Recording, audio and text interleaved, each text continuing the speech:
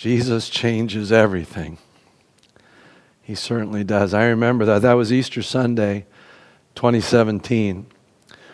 It was one of those rare days where we were having baptisms for people that had committed their life to Christ, and we're choosing to display that publicly through water baptism. But there are times when I feel led by the Lord to invite people right then and there to make that commitment to Christ and then to show it through coming to baptism. And I remember when Brian jumped up, I think he was sitting over, there's nobody sitting there today, but he was sitting somewhere over there, and I remember him coming up. And I've never seen a life change so powerfully and dramatically. I've seen many lives change, but Brian's is up there. And when we put out the challenge last week to put a testimony video, hashtag Jesus changed my life, as is happening from Christians all over the world right now, Brian was the first in our congregation to take us up on it. So Brian, thank you for letting us share your story. And while I'm at it, let me thank Angela and John and our college students who all sent us videos from where they are safely sequestered in order to minister to you and for us to come together. And God willing, this will not extend too long, and we will be able to worship corporately again. But until then, we hope to hear from more people wherever they are, so that we're just blessing each other. You know, the fact that we're keeping social distance doesn't mean we need to be distant, right? Praise God for the tools that make that happen. And just because we're not allowed to touch people doesn't mean we can't touch people by blessing them and being in touch with them. And so that's what we're hoping you're feeling today. And we're so grateful that you're together with us. We are continuing our study in the Gospel of Mark that we began this past fall. And we planned the study. We timed out verse by verse, chapter by chapter, so that we would be in Mark chapter 16 today as we celebrate the resurrection. Mark has a very interesting take on the resurrection. The facts are all there, but what he chooses to focus on presents us a unique opportunity to see what the first followers of Jesus actually experienced moments after the resurrection. Now, we look back at it over 2,000 years. We rejoice. We know what happened. We know the risen Christ appeared and commissioned them to bring the gospel to the world, and we are worshiping today because they obeyed that mission. The church was birthed. We have experienced eternal hope and life in Christ. But that was not the experience of the first followers of Jesus on the first Easter. And Mark captures it really beautifully. So if you have a Bible or have an iPhone or just something where you can pull up a Bible, we're going to be reading Mark chapter 16, and we're going to read 8 verses. Again, it's interesting, just to be consistent with Mark's gospel, Mark covers a lot of stuff in very few words, where other gospel writers expend a fair amount of time not only on the resurrection account and the visits, but the time following that. Mark covers the whole thing in 8 verses. This has been the pattern. And for those of you that are just tuning in and haven't been part of our Mark series, Mark writes to Roman Christians using Peter's stories of his experience with Christ. And Peter's pretty honest as he looks back. We see Peter in all of his greatness and brokenness all mixed into this story. His betrayal around Christ's crucifixion, he's very honest about. So Mark is really covering Peter's telling about this. But he's writing it to Roman Christians who have no other scripture, nothing else. And it's towards the end of Peter and Paul's life, both who ended their life in Rome, died not pretty close to each other in the timeline. And so Mark is recording the story of stories for those young believers. And he's focusing on 2 questions. The first, who is Jesus? And the second, what does it mean to follow him? We're going to be finishing the study next week. So I hope you'll tune in as Pastor Paul takes us to the remainder of this chapter. But for now, let's read this account of the resurrection of Jesus. When Sabbath was over, Mary Magdalene, Mary, the mother of James, and Salome bought spices so that they might go to anoint Jesus' body. Very early on the first day of the week, just after sunrise, they were on their way to the tomb, and they asked each other, "Who will roll the stone away from the entrance of the tomb?" And so we'll pause here. The focus is on the very women that in Mark chapter 15 we hear have followed this whole passion of Christ. And it says that they watched from a distance. These are the same women who appear in Mark chapter 15 twice. And we finished reading the passage last week where it just says that they saw where the body was laid. From a distance, they had followed Jesus. I think there's an illustration there for us. Because it's in our nature to follow death, to keep death at a distance. We know death is out there someplace, but we tend to keep it at bay for as long as we can. Death is the enemy. We're uncomfortable around death. We do everything we can to extend our lives so that we keep death as distant as possible. We exercise, we stay healthy, we work on our attitude. And yet every once in a while, death pushes into us and comes near. A funeral, death of a friend or a family member. Many times we're very uncomfortable around funerals because death comes close, and it's our habit to keep death at a distance. Today, we're in a global encounter with death through the COVID-19 crisis. Death has pushed its way into all of our psyche. It's unsettling. It's out there, but we like to keep it at a distance. Well, in some sense, the Marys and Salome illustrate that kind of attitude, watching, staying close. But of course, primarily, they love Jesus. These were women that Mark records had been with Jesus in Galilee during the wonderful years of ministry when Jesus was full of life. Mary Magdalene had been delivered of 7 demons in Galilee. They were with Jesus then. They were part of his entourage. They were among his disciples. And so they loved him. And so, of course, they were watching. And what we see is that Jesus had been buried quickly by Joseph of Arimathea. The Sabbath was coming. The body needed to be buried. Joseph lovingly wraps Jesus, gives Jesus his own tomb. It's interesting. It's probably the only time in history that a tomb has been called borrowed. A borrowed tomb. I can't imagine that that's actually what they had in mind. We know in retrospect. I think it was a gift. And the stone he'd been wrapped in cloth, but he hadn't been anointed in the perfumes that will soften the stench of the body as it corrupts. That hadn't happened yet. And so the women were aware of that because they saw what happened. So early in the morning in love, they're coming to the tomb. And maybe they're just caught in one of those fuddles of their sorrow. But as they're going, it occurs to them, well, hey, there's a stone, and it's a huge stone, 2 to 3 ton stone, that had probably been chiseled out of the very cliff into which the tomb had been cut. Because what they tended to do was to cut a form-fitted stone that was just left with a smaller stone in front of it called the dophag that just held it in place. And then there was a groove in front of the door. And once they sealed that, what they would do is they would chip away that dophag, and then the large stone would just drop into place. It would literally roll into place and cover the opening to the tomb. And so it occurs to them, oh, not just who's going to do it, but how in the world is it going to happen? It's sort of that question. We hadn't really thought about this. But they keep going, hoping somehow they'll figure it out. And then we pick up the story in verse 4. But when they looked up, they saw that the stone, which was very large, had been rolled away already.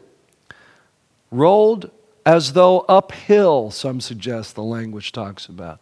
As though a coin had been flipped on its head.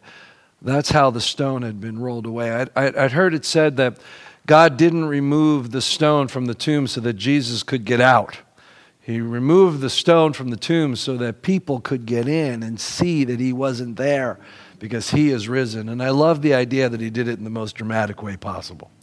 Tossed that stone in a way that no man could toss it away. So as they come in, this is what they see. As they entered the tomb, they saw a young man dressed in a white robe sitting on the right side, and they were alarmed. The word there can mean terrified. It can also mean out of one's senses. In other words, they were gobsmacked at this thought. This was beyond what they could picture in their reality. They had no place to sit this. They were stunned to the point of stupefied. That's the language there. But the angel speaks. And of course, the first thing the angel says to the women is the first thing angels say every time they show up in the Gospels. What is it? Don't be afraid. Somehow angels are a little startling. Don't be afraid, he said. You are looking for Jesus the Nazarene who was crucified. He has risen. He's not here. See the place where they laid him?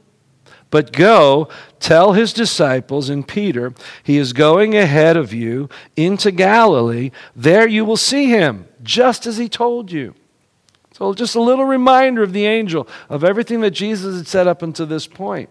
Now, if I could forever reorient your thinking about the first response of the disciples to the resurrection of Jesus, if I could get a picture in all of your minds as to the initial reaction to the idea that Jesus had raised from the dead, it would be the next verse.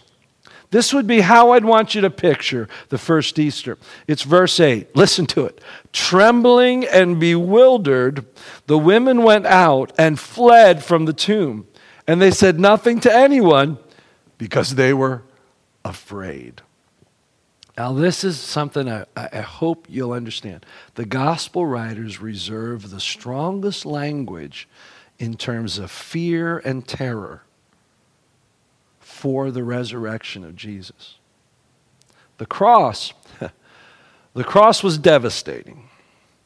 The resurrection was terrifying. Mark uses these words. They're amazing words. Let's just go through them. Trembling. That means literally shaking with fear. Bewildered means displacement of the mind. Have you ever had such an experience that you're unable to even react to it? Stupefied. And then the word afraid, the core of the Greek word is the word phobos. Does that sound familiar? All of our phobias come from that word, and it literally means terrified. And so if I could forever impose on you a picture of the very first Easter, it would be 3 grown women, their garments pulled up to their knees, running in terror from a cemetery. Christ is risen! I'm assuming there's laughter out there right now. That was the effect I was going for. Why terror? Why terror as the primary reaction? Let me point out something else. In our earliest copies of Mark's gospel, this is where his story ends. Now, that's fascinating. Excuse me for a minute. You knew this was going to happen at some point, right? I get emotional, and my nose starts, so... This is probably where Mark's original gospel ended. Pastor Paul will talk about the final verses and where we think they came from and how they got included and what they might mean for us. But just think about that, if that's true. That Mark ends his story of Jesus with women fleeing in fear. That's powerful. Why? Here's what I think. Because if Jesus is raised from the dead, that changes everything. That requires a complete reorientation of our lives. You see, we live in what I'm going to call today a a culture of death. Now, I don't mean that we're depressed and we're just, staring death in the face. What I mean is we know, all of us, that someday we're going to die. And we believe dead is dead. And so life is spent. Years ago, there was a beer, I think it was Miller High Life, that said you have to go, you only go around once in life, so you grab all the gusto you can. I think that speaks to, even that's an old motto, I think it speaks to what is true in our psyche as a culture. Death is death. Time is short, dead is dead. And so we frame all of our decisions around the time we have here. Having all the experiences we have, we think in terms, if you're at my age now, some of you in your 60s or so, you're starting to think in terms of, well, how many years are out there?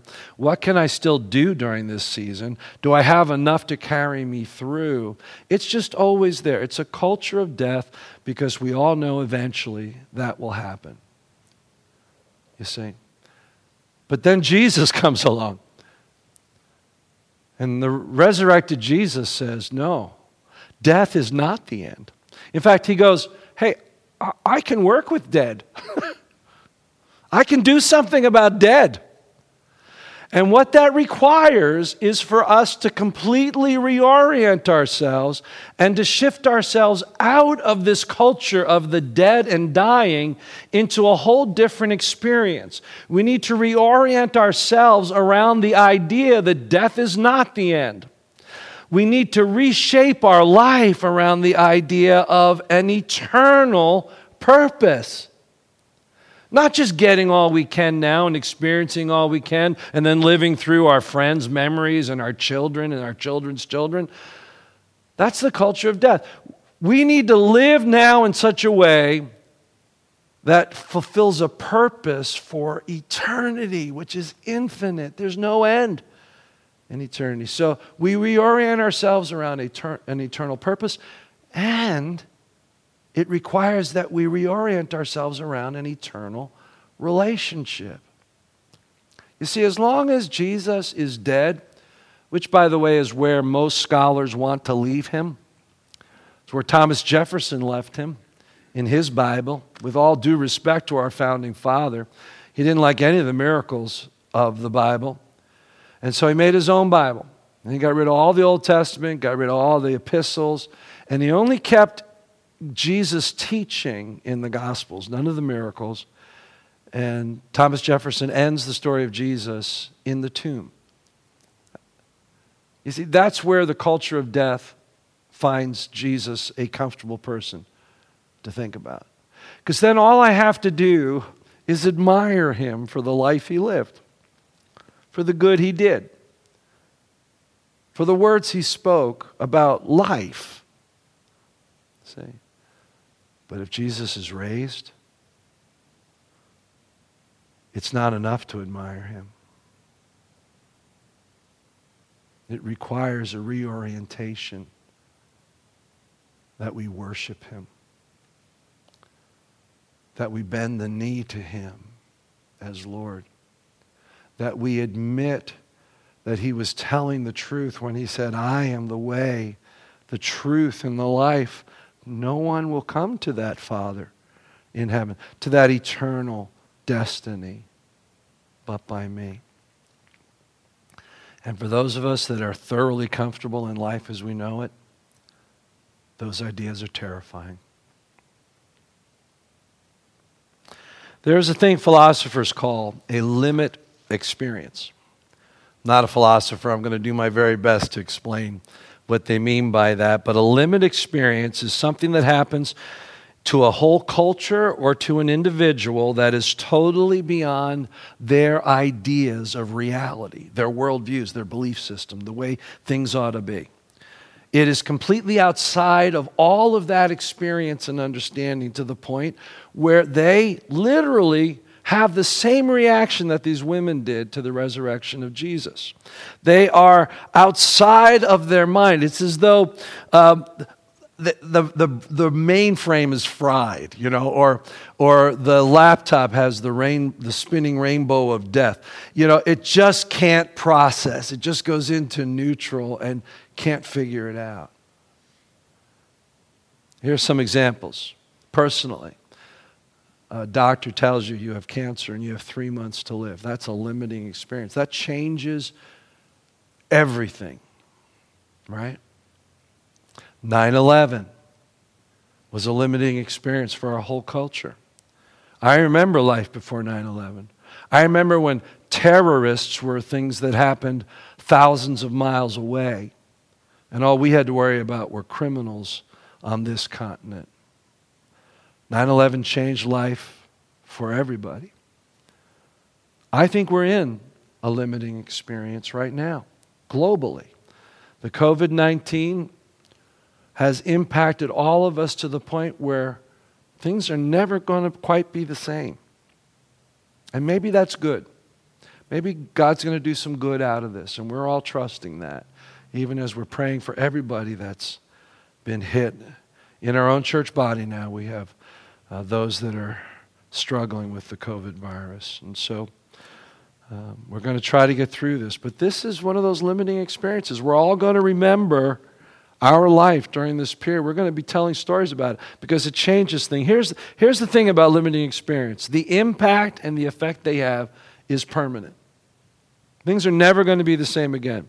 They are typically terrifying because they're outside of our norm.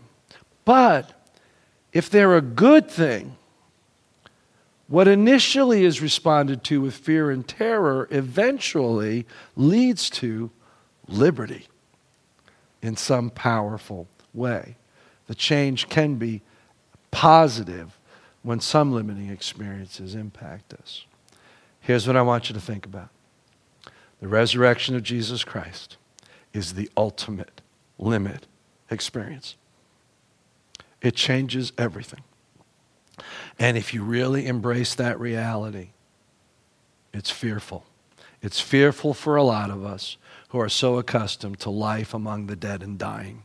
This culture of death, where we believe dead is dead. And so I'm going to just make my decisions for this life alone. And you may be making good decisions, but if they're for this life alone, then you are living life among the tombs. Jesus invites us to something bigger. And I know for some of you that may be a fearful thought. Learning to live by eternal rules. But I promise you, this is a good limit experience. And if you get through it, you will find life. You will find liberty. You will find that the fear of death is gone. You will, as our college students cried out when they quoted from 1 Corinthians 15, and as Paul cried out for all of us, where, O death, is your sting? Where, O grave, is your victory? The power of sin is the law, but thanks be to God, He gives us the victory through our Lord Jesus Christ. Here is the Easter message. Reorient your life, because death is not the end. Let me pray for you. Father, we thank you for the incredible message of the empty tomb. We thank you that we do not just admire a dead martyr, but we serve a risen Savior who demands in that resurrection that we reorient ourselves to an eternal life and find hope in that eternal life because we orient our lives around you as our Savior, as our Lord, as our risen Christ. Father, I pray for every person that's listening here. I pray for children that are sitting with their parents who maybe are young adults right now who've been raised with these ideas, but in their mind because they're starting to grow up, they're just wondering. All those doubts, all those other views are competing for you. I pray that the truth of the risen Christ will do for them what it did for me as a young adult. it will reorient them once again around Jesus Christ, that in the years to come, they will shape their life with an eternal purpose. They will surrender and continue to walk with you. I pray for family members and for guests that have found their way to this stream, who know that fear right now of COVID-19. Death has pushed near, and it's unsettling to them. And it's fearful. And it may be even more fearful to actually begin to entertain that there is a risen Jesus who is alive today and who requires that we deal with him. That may be fearful. But Father, it's a good thing. Jesus is a good and a steadfast Savior. He is the lover of our souls. And I pray that that fear would not keep them from him, but push them into Christ, toward Christ.